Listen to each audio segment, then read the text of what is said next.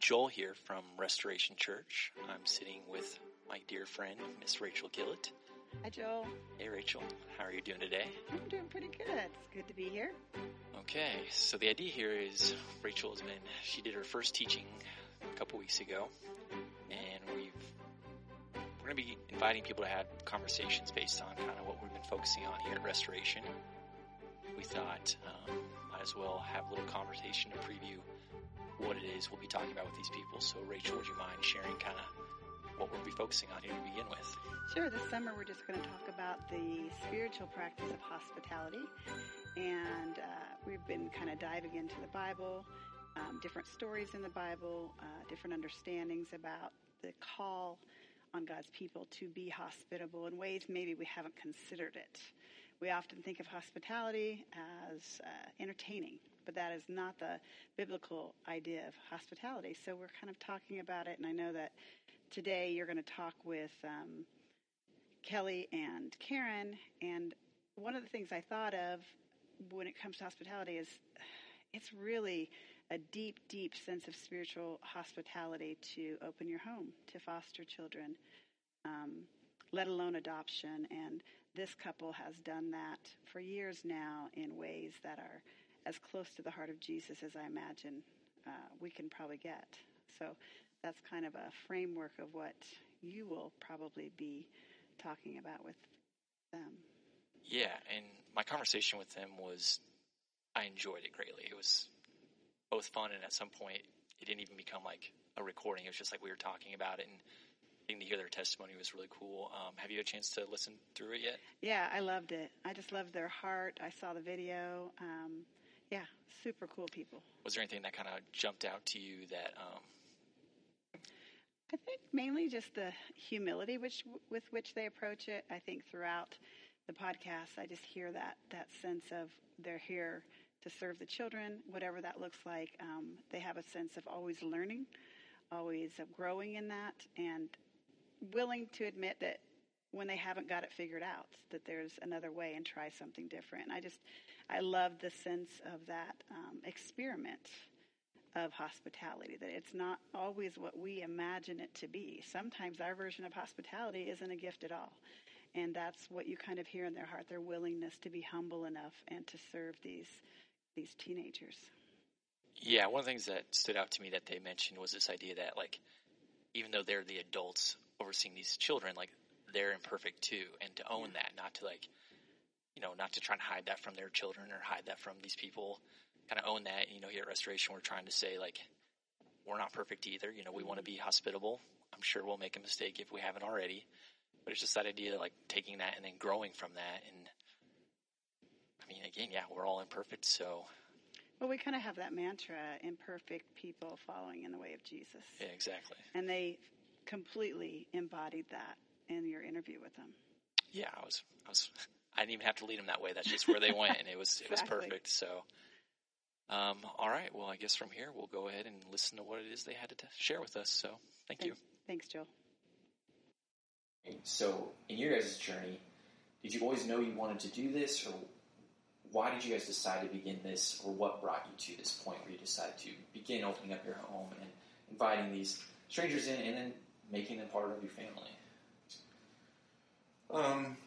She always wanted to adopt. I always wanted to have a large family. And after our third biological kid, the doctor said, told Karen, probably shouldn't have any more kids. And so it was something that we kind of talked about periodically, not really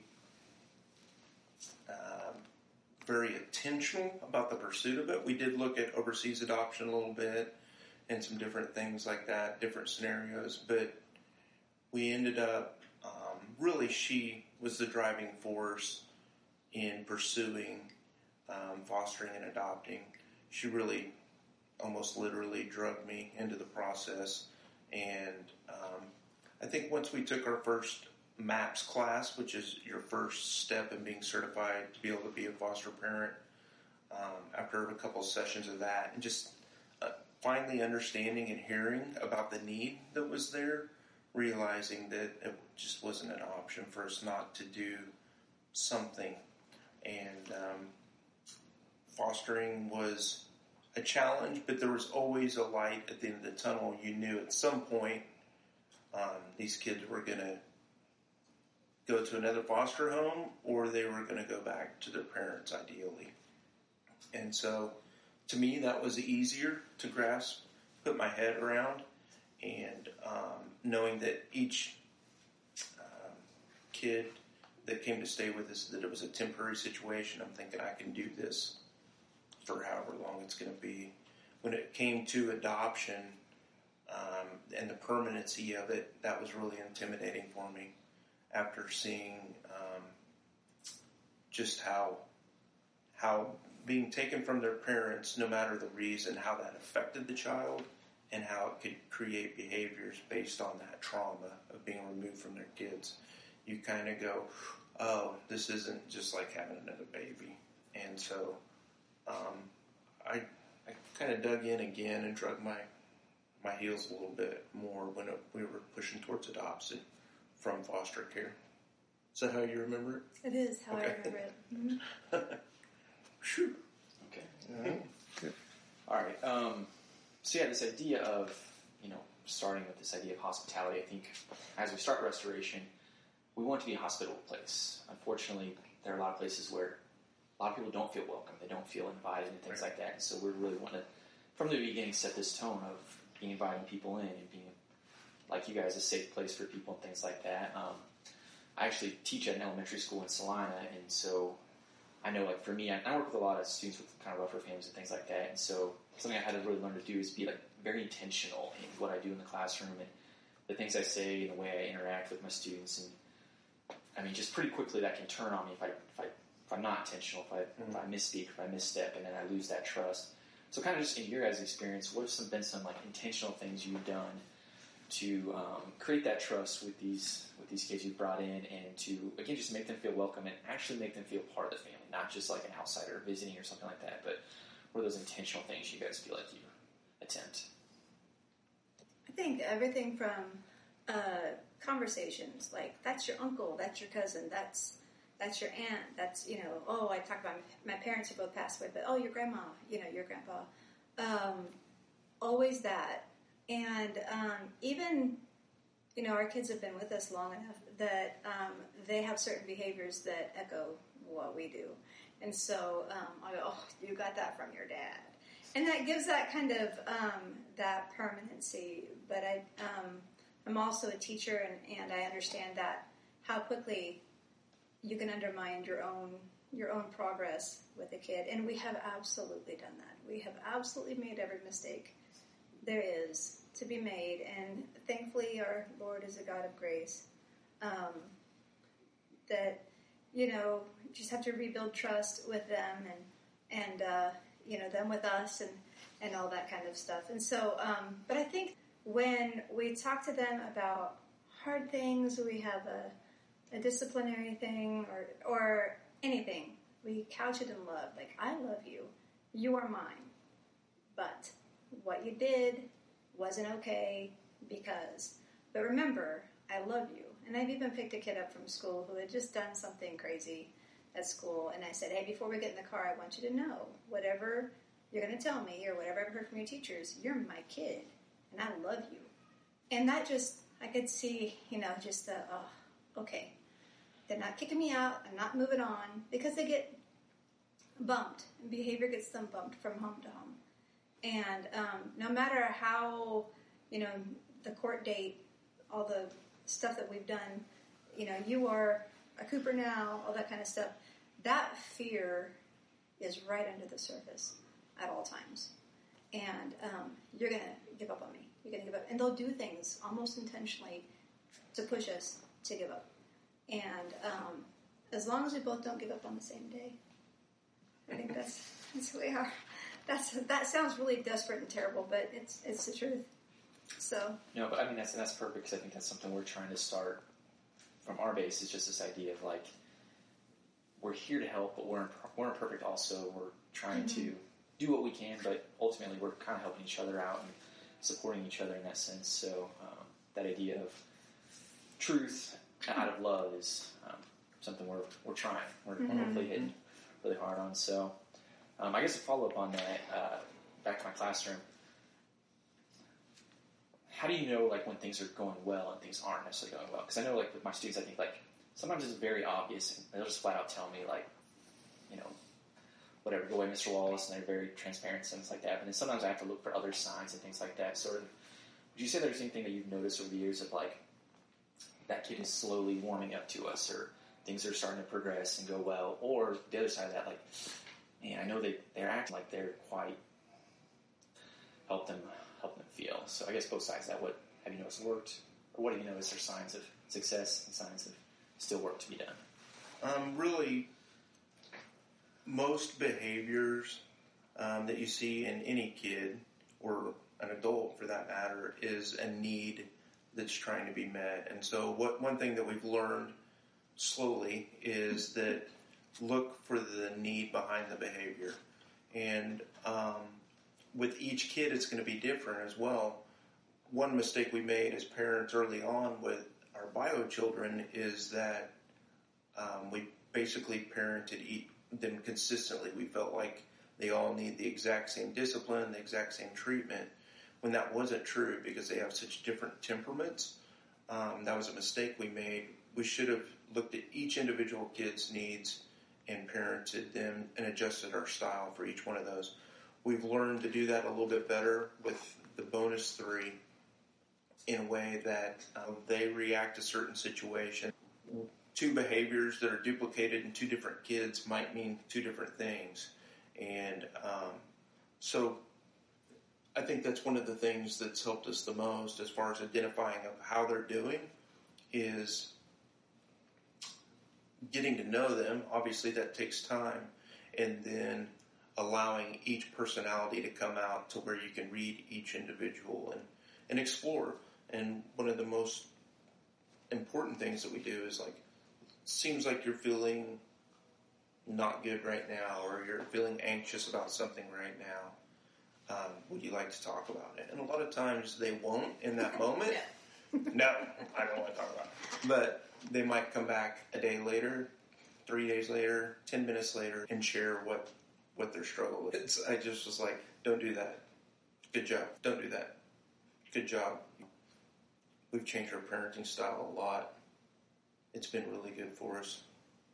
The barometer with the kids is anything from, a complete blow up, a big fight, things like that, or a complete withdrawal. And so you just kind of, it's like juggling. It's balancing and then balancing our own emotions, our relationship being the most important relationship in the family. Keeping that, a relationship with God and then a relationship with each other helps a lot. So I think if that translates to your church, it's like what Cooper said is you're going to have to identify the needs of the people coming in. And what is that person's need? Is it just a physical need? Is it just they need to be near people? Or is it like a primal need? They need food. And they need somewhere to live. They need a network of people to rely on for things like that. Or something else, and you'll find that out as you become familiar with people. But identifying the need, basically, once you get that down, or at least understand it, then that helps a lot. Yeah, I like that idea of just kind of consistency. And same with the classroom, If you ask them one day and you don't get the right response, just be dependable, be reliable, and that's hopefully as a church, that's something we can provide for people. And that idea that hospitality is, it sounds like a simple term, but what we're going for is a very broad. In fact, Rachel, food, drink, conversation, shelter, kindness, comfort, a sense of home, and just being provided for. So it really is an all-inclusive thing that hopefully we're going for. And again, you guys kind of have to be all-inclusive in everything that you do. So, and kind of what you were saying there, Kelly, goes to my next question here as far as like the differences between the people you've brought in and stuff like that. And at church, we're hopeful that we are very different. We don't necessarily want everyone to come in and be the exact same and things like that. We want to have just broadly inviting people. It's not just like, well, if you don't believe what we believe, sorry, we can't help you. We want it to be very broad, very wide invitation. So I guess, and you kind of answered that a little bit, but my question was just like, so when these kids come into your home, they're different amongst each other, but they're also very different from you guys. Some of them are very young, some of them are older. So how do you accommodate the differences? I think both of us have learned a lot. We came from a very, both of us come from a Western Kansas background. Yeah, watch it. I'm Northwest. There's a difference. Western Kansas background where everything was pretty homogenized. Now, my culture and hers, I would say Atwood, where you came from, was 95% white. Mm-hmm. Where I came from, it was maybe 70%, so 15% African American, 5-10% Hispanic, Vietnamese, Cambodians. We had a meatpacking plant there, which just brought all kind of diversity. So I've always appreciated that. Karen appreciated it in that it was unique to her. Like when she went to college and met people from different cultures, it was a way for her to explore. And as you get to know people from different backgrounds, different points of view, you develop as a person, and it changes you. Each person that we interact with on a daily basis, even this brief conversation, will change me and it'll change you because you're taking that information and adding it to the collection that you have in your brain. And so diversity, Paul talks about it, I can't tell you which book, but in the church, just different parts of the body doing different things, and the different gifts that are in the church all work together to make the church one body. And so I like the idea of you guys pursuing diversity in that it brings a more fuller, recognizable body, a more relatable body to different parts of the culture there in Salina and central Kansas. So with kids, how that applies is we have so many different personalities in our family that our kids benefit, and we benefit of working with people with different, and it could be what some people would consider a handicap, anxiety or depression, or being very strong-willed or being very passive-aggressive. We have all those different personalities within our family, mostly all of those in me. And so you end up getting to learn how to deal with people like that, and you learn the strengths and the weaknesses that each one of us has and how we can work together in a community. I think also being really transparent and open about our own limitations, and I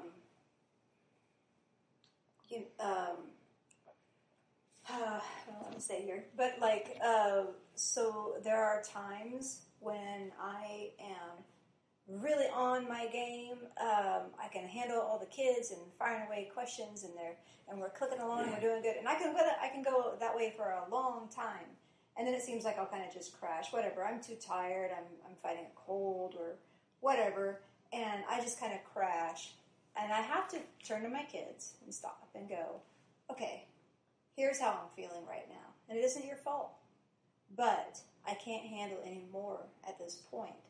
So I'm going to go to my room, which I hardly ever do, go to my room and watch TV.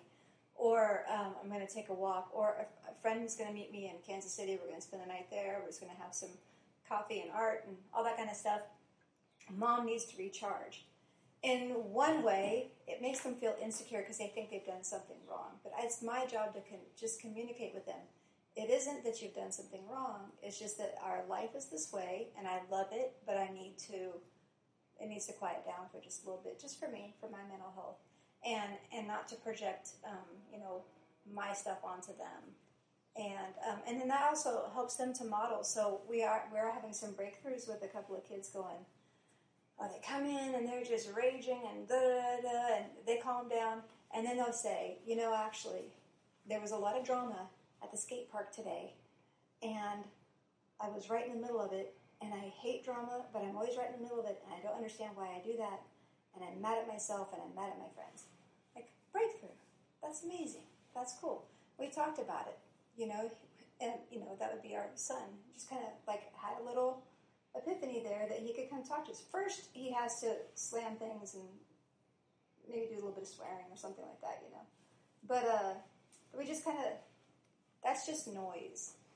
That's just the noise. And after the noise, then they'll come back and they'll say what it is that's not always and not often. But if they can do it at all, that's huge.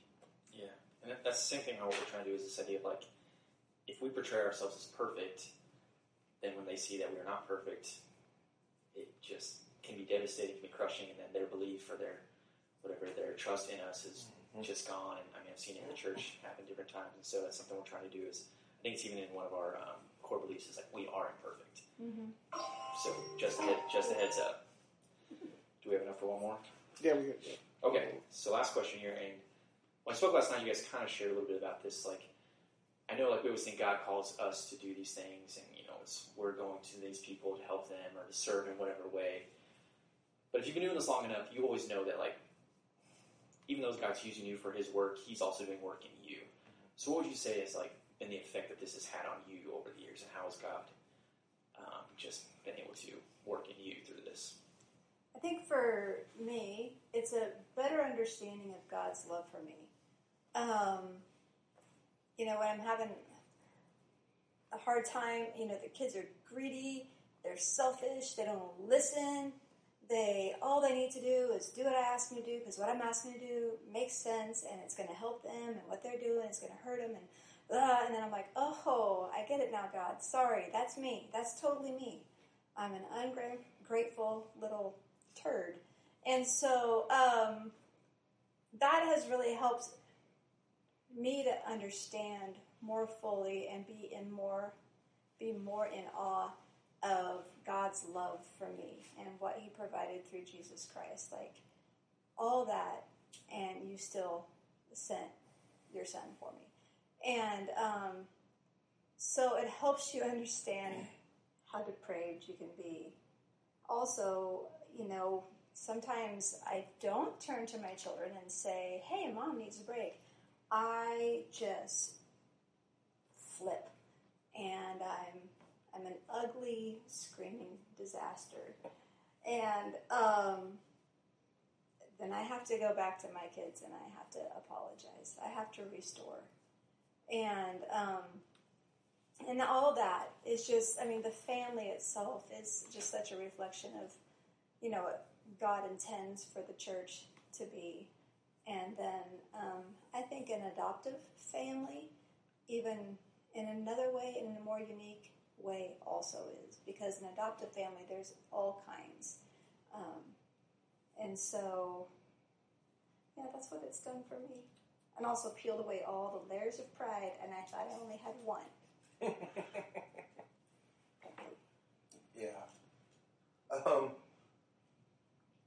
It's humbled me and Karen both in a lot of ways. It's exposed our weaknesses as we try to help them through their weaknesses, or what we perceive as weaknesses that we see in our kids.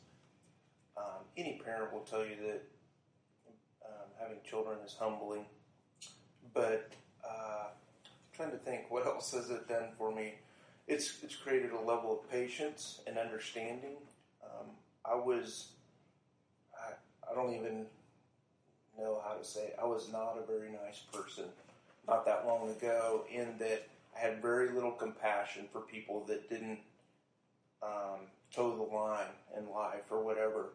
And so if I would see a homeless person on the street, I'd say, hey, dude, get a job. I'm not giving you any money. And not realizing that everybody didn't grow up like me with two parents and middle class. And so seeing these kids and understanding the backgrounds that they come from has really opened up my eyes to realize that everybody has a different story, and God is working in that story and has a purpose in that story. So I used to look down at people that didn't have the physical, or the worldly success or whatever, achievement, and saw them less than. And now I've realized that they have the exact same value. Everybody's made in God's image. And whether they're homeless, whether they're poor, whether they're rich, the footing is equal at the cross. And so worldly success or lack thereof has zero to do with anything. Just being made in the image of God is what gives a human, no matter what status or station, value and infinite value. They're sacred. Awesome. Thank you, Karen and Kelly. Really appreciate this. This has been awesome. Like I said, Restoration will be doing this each month. So until next time. All right, that was my conversation with Karen and Kelly. Again, just a quick shout out to them and thank you for sitting down and taking the time to share that, even just kind of opening up and giving us that glimpse into your family's lives. I hope that everyone who gets a chance to hear this enjoys it. I know that conversation, even just for my own personal sake, I very much enjoyed it, and I know I grew through it, so hopefully others can too. And thanks to Rachel for sitting down and kind of getting us that intro to just set up the conversation we had with them. Until next time.